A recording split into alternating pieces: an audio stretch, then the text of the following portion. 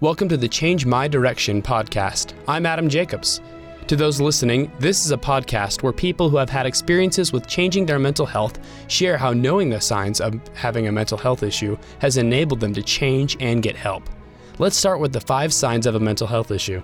They are a change in personality, feeling agitated, withdrawal from friends and family, lack of self-care, and feelings of hopelessness. In this episode, we'll talk with Emily Garcia about how she recognized the 5 signs of having a mental health issue in her life and how recognizing them led her to change her direction. Emily Garcia. So I did definitely see the withdrawal, poor self-care, and hopelessness. Agitation came a little bit later, but personality change has been something that I guess I've been struggling with a lot.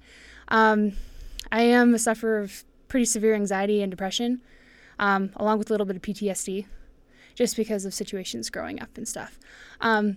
So with personality change, that one was a little bit hard to identify because until I got out of the situation that I was in, I didn't feel like I had a personality. I was just there.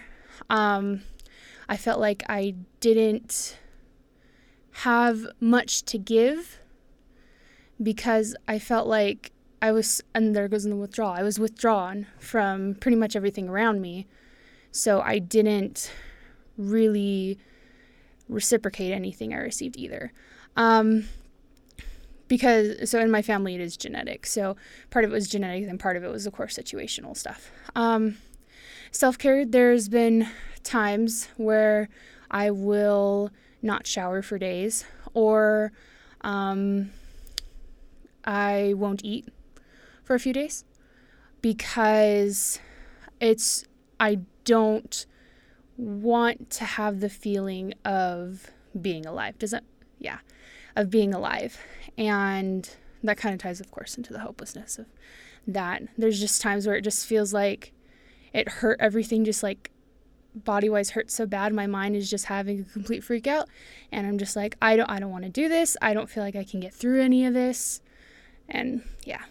It's rough sometimes, but yeah. I guess if you don't mind me asking, when was it that you identified in your life that something needed to change? Without getting too personal, when was that point where you realized that you recognized one of these signs in your life and decided, you know what, something needs to change here? Yeah. Because like I said, I've had it for my whole life pretty much. And when I was back home, because it is genetic in my family, it wasn't necessarily made a big deal of, so I just thought, oh, people just feel like this. This is normal. It's not a big deal, which it is a big deal. I got up here to college, and I went through my first couple semesters. In my last semester, I definitely reached the bottom, as bottom out as you can go before, they start sending you to mental hospitals because you're suicidal. And I realized at that point, I looked at myself and I was like, this shouldn't be normal. Yes, I feel like this a lot, but that does not mean it's normal. I cannot live like this because if I keep living like this, I'm not going to be living much longer. It was just as simple as that. I was like, I cannot do this. I need to change. So I took a year off of school, just kind of collected myself, I didn't want to try putting myself together and dealing with the stress of homework at the same time. That would have just been too much. So I took the year off. I came back. I came up to the mental wellness center actually up here, and I got a little bit of medication, of course, because to help balance the brain chemistry. And I started opening up a bit more actually about it. Talking about it does help, even though it feels like no one's going to listen or no one's going to understand. Talking with someone, whether it's your friend or your family or someone who you're close to or knows that they will understand what's going on in your life, even just a little bit, helps so much because you're able to kind of share those feelings. And with depression especially, the brain likes to make you think that you're alone, because it's a lot easier to take over when you feel alone. So by creating that connection and avoiding being withdrawn and talking with others helps a ton. even if it's just a little bit like, hey, I'm not feeling so good right now. Can we, go out and go bowling, or something simple as being like, hey, do you want to just watch a movie? And just having someone there knowing that they're supporting you makes a world of a difference.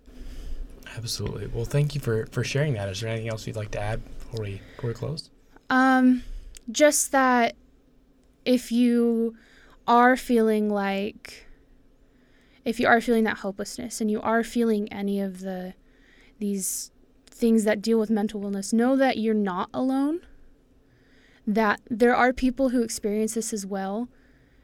Don't think that the feeling is normal, but understand that you are not the only one who ever is going to experience this, and there will be people that will understand. There is ways to get help. There is options for you, and even if it gets hard and you feel like you can't get up anymore, you just take one step at a time. Get through 1 second, and then 1 second turns into a minute, and just keep pushing, because if I hadn't done that, I obviously wouldn't be here talking about it, first off. If I hadn't done it, if I had not pushed through, I wouldn't have gotten married. I have a wonderful husband who loves and supports me now. If I hadn't pushed through, I wouldn't have been going to college and living my dreams and doing what I need to do. And of course, I have those hard days still. I still have times where I fumble, and it's hard for me right now with work and stuff, because I'll have panic attacks. And of course, I don't want to start freaking out people with panic attacks in the middle of work. But at the same time, I want to keep living and going and doing what I want to do with my life, and doing what I feel like are my goals with my husband and myself. And I just have to keep, like I said, one step at a time. So just make sure that you do the things that are hard. You push through it. Take one step at a time. If you need to get help when you can. Well, I'd like to challenge you to reach out to 3 people in your life, and just to share the 5 signs of poor emotional health, in order to make sure that they're aware as well. Will you do that? Yeah, definitely. Thank you. You've been listening to Emily Garcia on the Change My Direction podcast. Thank you for joining me.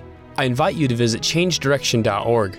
There you can find more information about the 5 signs of mental health issues, and also how you can be part of the movement. Also, like us on Facebook at Change Direction Idaho Falls.